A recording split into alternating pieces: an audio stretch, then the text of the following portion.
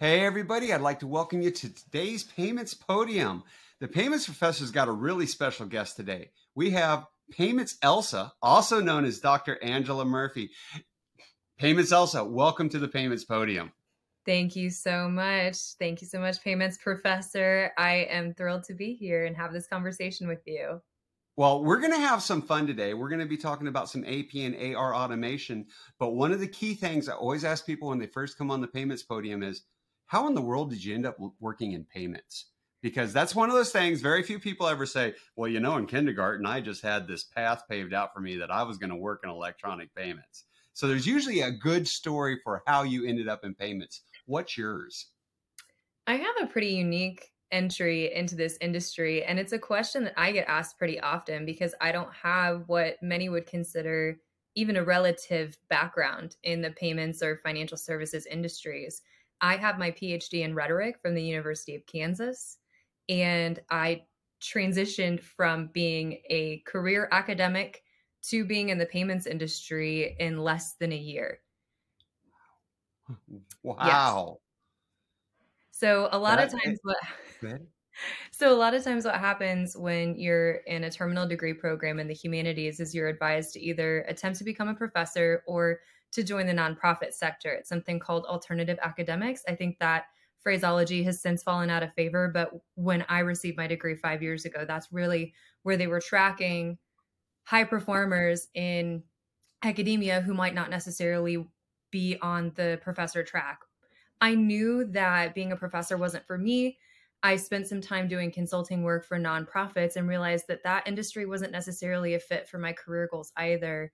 So I took the opportunity to do informational interviews with leaders across a variety of industries to ask them how they would categorize my strengths as a potential employee.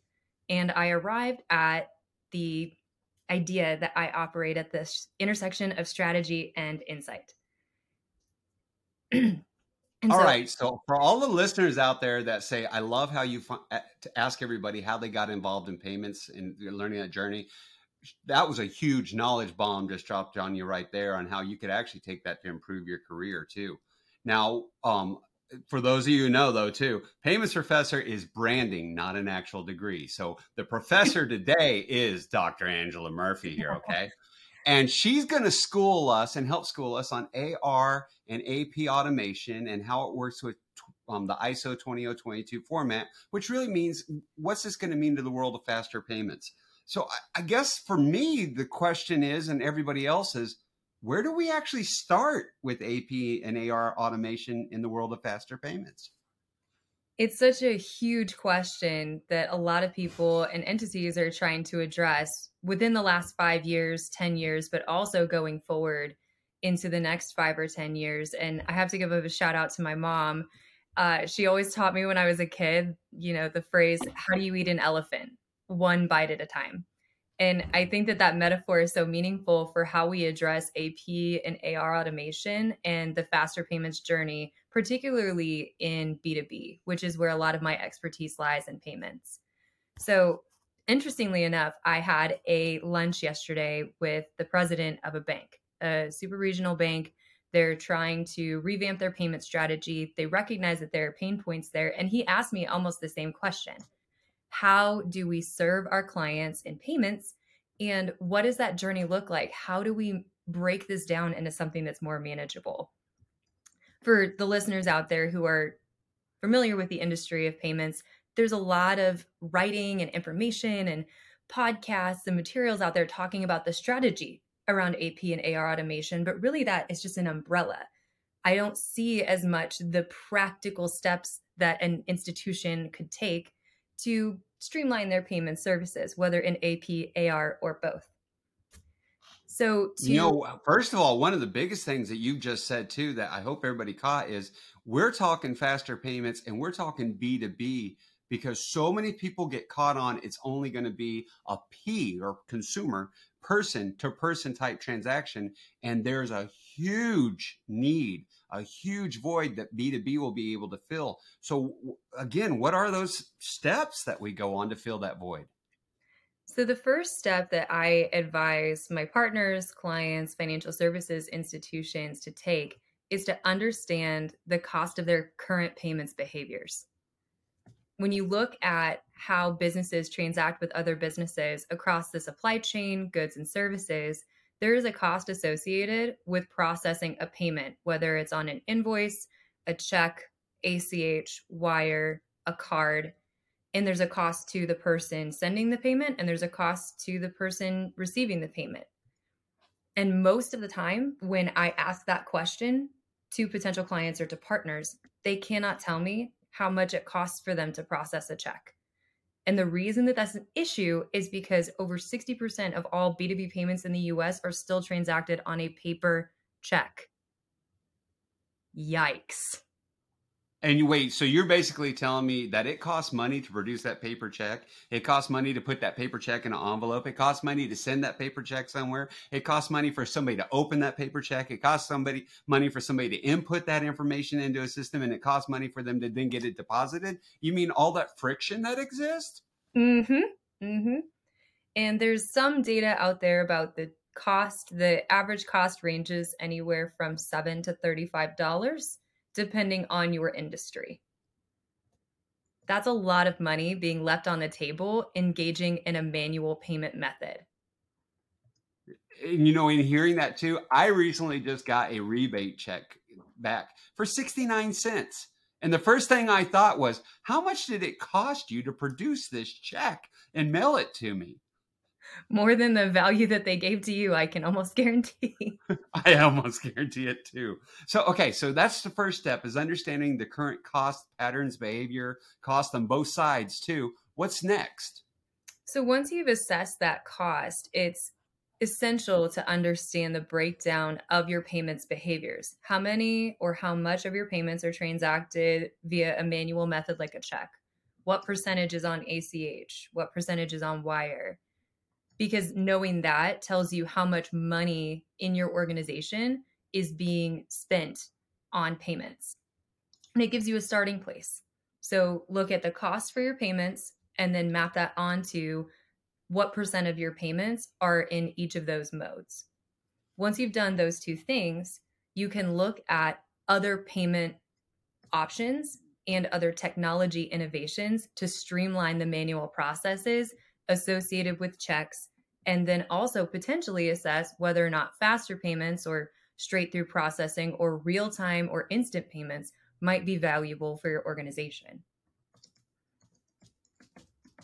Now, one thing I also want to point out is a lot of people don't realize that with RTP and FedNow instant payments, that these are, yes, credit push payments, but there is the RFP, the request for payment mechanism, that is there that aids in the process for more of a bill collection type thing too. Mm-hmm. And an RFP conceptually is essentially an invoice when you think about it. And a lot of conversations that I'm hearing in the industry right now around the RTP network from the clearinghouse and FedNow are questions surrounding fraud. And what I say to those concerns is that the RFP and the RTP framework, so doing the request for payment and having the data, the SKUs, the information, the addresses, the kind of KYB, KYC information that's contained in that RFP can really do a lot to mitigate concerns of fraud in a push payments network. Mm-hmm. So basically, we're saying it can be faster with less fraud in a bill pay type situation. Yes. All right. But the big question that comes in then is, when I talk to people about business to business payments, and they mentioned the AR and AP systems, they'll tell me the payment's only a piece of the puzzle that I need solved for. They'll be like, I need to have the payment data just as much, if not more, than the payment itself. So how do you solve for that? So this is something that I'm passionate about, one, because of my current work, but two, just because of my years of experience in this industry. I've been saying for quite some time that the payment modality is not nearly as important as knowing what you're paying for. And this is in consumer and business use cases. It's key for any entity or individual making a payment to know what they're paying for and why. For example, in a consumer use case, how many of us have credit cards and we go into our online credit card statement and we see that we went to Target and spent $78.03, but we have no idea what we purchased. Some of it may be groceries, some of it may be apparel, some of it may be a gift for your boss at work. And you don't have that line item level visibility into your own buying behaviors. Now map that onto a business, perhaps in the supply chain, manufacturing industry, somebody supplying pieces to a large electronics manufacturer. It's important not only for the supplier of those pieces, but the recipient of those pieces to understand at a SKU level what's being transacted within an individual transaction. Not just, this is the invoice number and this is the purchase order number. So putting together all the different pieces. I love your analogy too, from, for everybody can relate to, you do see it on the statement and you wonder, what did I even buy that day? Or how did I spend that much? And where could I get that additional information? But then, okay, the next piece of the puzzle is, if we do have the data there, how are we going to ingest it into those systems? Because that's what the treasury management people will ask me, and they'll tell me is, we've got these systems that take that expensive check, that they read it, they map the data, they map the invoice that's along with it to be able to be ingested into their applications so that they can then, use and process that data. How do we solve for that piece of the puzzle? So part of the pain points around manual processes associated with B2B payments and complex remittances and that relation to an invoice and making that information reconcilable within a system of record is that there are legacy systems involved. And most of the time, it's a human behind a screen typing that information in. That's a bad user experience and it costs even more money. So why not use APIs or artificial intelligence and natural language processing to contextualize and understand the document much like a human would and pull that information in via an API into a system of record? I think that's one of the key early steps that a lot of financial services institutions and service providers can take to better serve their clients. Give them the ability to upload a PDF or take a photo of an invoice or a bill and have that information extracted in, let's say, 2 minutes. And then it's populated into your system of record or your ERP or your accounting system with human level accuracy without the time that it would take for a human to do it. Okay, that's fabulous. I love that answer. There's APIs can do so much. It's where the world of open banking has so many possibilities because of APIs. You mentioned AIs could help with this too. I know another piece though is, again, back to that old check method. With the check, I also have the invoice. They both come together. So in the world of ISO 20022 with RTP, FedNow Instant Payments, can I get that payment and that data together? Yes, it is possible with APIs and artificial intelligence both in the mix. And that's what's key in this conversation. ISO 20022 is an attempt by the US payments entities and powers that be to basically become more competitive with other solutions that are already in place in other areas of the world, APAC, the European Union, etc. They already have these types of standardization for their invoices.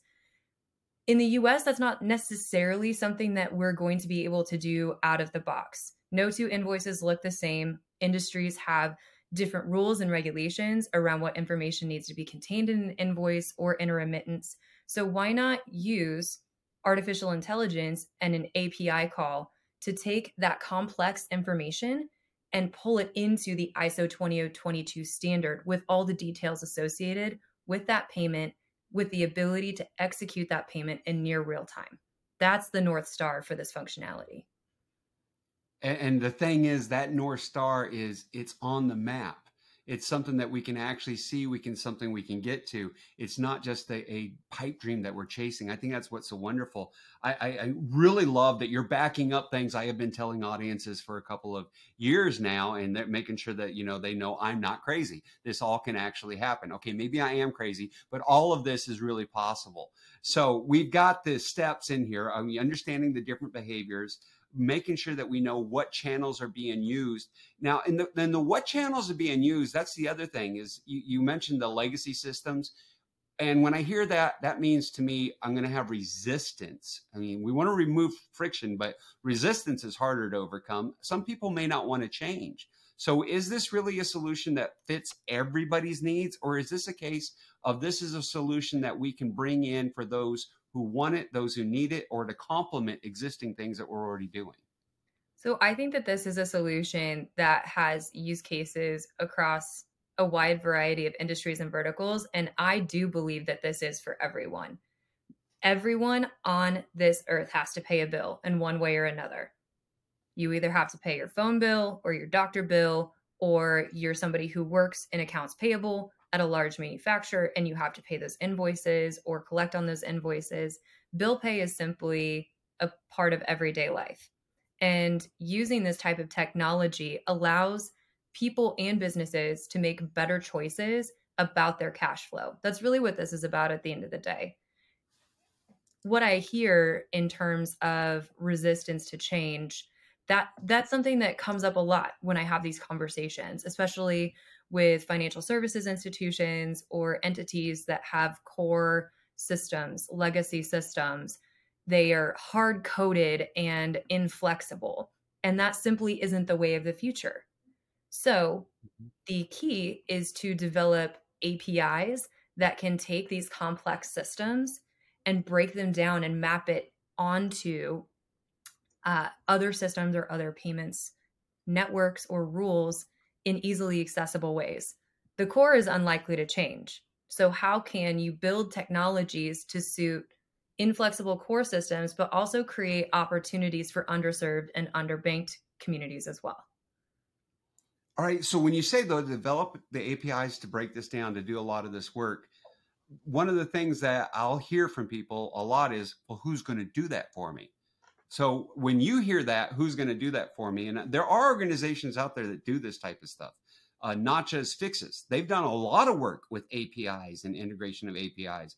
They're just one of many that I can think of. I know that the work that we do here at Pigeon, we look a lot at using APIs for being able to do different calls and look at things. So when people ask you, though, if I want to be able to integrate this for my system, what's that going to mean? Because everybody hears API and development and they go, it's going to be too expensive. Is it really going to be too expensive? Who do they really need to talk to help this to be able to move forward? I really am loving this conversation because it's touching on so many things that I had to talk about yesterday with this president of this bank, because he asked me, how expensive is this going to be for my bank to integrate with a real-time payment or an instant payments network? We have limited resources. We have to maintain our core, but we are getting requests from customers for more innovative options within our offering. And my response to him is that there are plenty of fintechs out there that have already done the work for you. You just have to be willing to collaborate on the innovation. Most of the time, fintechs, neobanks, and the like are API first.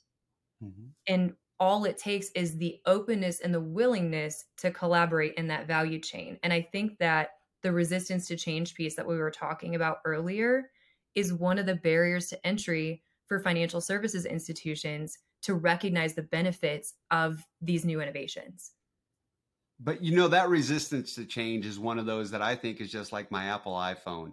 Once I got an iPhone, before I had it, I didn't know I needed it. But once I got it, I knew I was never going to give it back. And I think people would be the same with this, that once they've done it, they'll be like, whoa, no, this is mine now. I'm keeping it. Mm-hmm, absolutely. I feel the same way about my iPad. I just got an iPad this year for the first time ever, and it's a game changer. The other thing that I will say in terms of legacy systems and resistance to change and concerns over cost is that most of the time, if you're going to engage with a fintech that is API driven, they're dynamic and nimble enough that they will do a lot of the heavy lifting for you. Most of the time, these offerings are off the shelf offerings that can easily be mapped onto or abstracted onto legacy systems. I know that here at Photon, that's exactly what we do. Our APIs are accessible online. You can look at exactly what the code looks like and determine what that could look like for your system. And depending on the age and the sophistication of the fintech, they don't always charge these exorbitant implementation fees that you would get if you went with a legacy player. All right. Next question, though. We're talking about replacing current systems. And these are current systems that financial institutions are making money off of. Mhm. So in this replacement, in going to the RTP or going to the FedNow payments, would we still be able to charge for that? Can financial institutions still find a way to provide this quality service and make money? Yes, absolutely. I'm in the process of creating what I believe is a formidable strategy for financial institutions to understand practically how they can engage with real-time payments network and FedNow and instant payments within their overall strategy.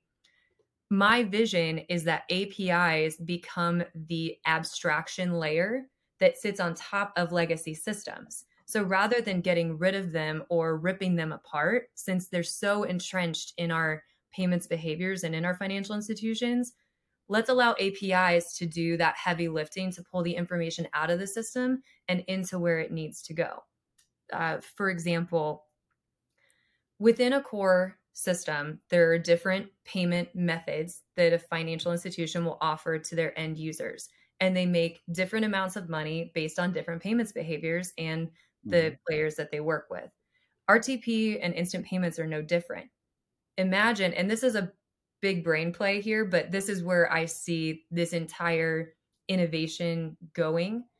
Imagine as a financial institution being able to understand which payment methods your commercial clients or your treasury clients are using and being able to show them how expensive it is for them to be transacting on a check with their payers or how expensive it is for them to transact on a check as a payee, and then show them that using RTP or using an instant payments method could save them money and help them grow their revenue. And then the bank also makes money on that. That's where I'm driving this is look at all the payments behavior, understand how much money it costs, and then incentivize different payments behaviors to drive revenue for the bank, but also create savings and a better user experience for the corporates that you serve. So basically, you're telling me it's a win, it's a win, it's a win, and it's a win. Essentially. Essentially, I got to agree. Now, one thing though, I do want to back up real quick. And by back up, what I want to do is, could we walk people through what would this process really look like?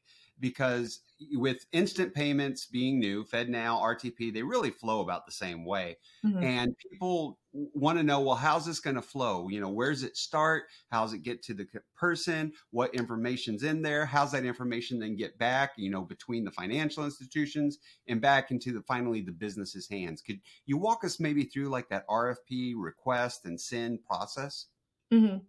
So, at a foundational level, the RTP network from TCH or FedNow, when that is released, is through what's called an FBO model. So, it's a for benefit of model or for benefit Mhm. of account. So, the funds are held within the financial institution, but they're pre funded by the corporate who would be making the payment. So, that's the starting place is the account and the money being in the account. Then there could be, so we'll say that's corporate ABC, and they have their FBO with their financial institution. Then we have corporation DEF, and they're going to execute what's called a request for payment from their financial institution. I would like to be paid for this invoice, please. And there's going to be SKU level and line item level detail associated with that invoice. And that RFP will ping the financial institution for corporate ABC. If that RFP matches with a transaction that the corporate ABC would like to pay, they initiate an RTP, a real time payment or an instant payment. And I do have to give a caveat here RTP is trademarked by the clearinghouse. So if you hear me say real time payments and instant payments, they're interchangeable in my view. Agreed. So just to get ahead a little bit of that confusion. So back to the example, But corporate. so far, though, no money's actually moved. What has Mhm. come in, though, is just the electronic, you know, basically similar to an email, but through secure financial channels, something Mhm. saying, would you like to pay this bill with details about what the bill is that you're paying? Yes. That's all that's happened so far. It's the transmission of information. So then corporate ABC, who needs to pay the bill, says, "Okay, we did buy these things. We should pay for them. How do we want to pay for them? A check is going to be expensive. I don't want to do an ACH because there's no information. Let's execute an instant payment. And we want to pay our bill as late as possible without getting a late fee. That's one of these key advantages in terms of being a payer.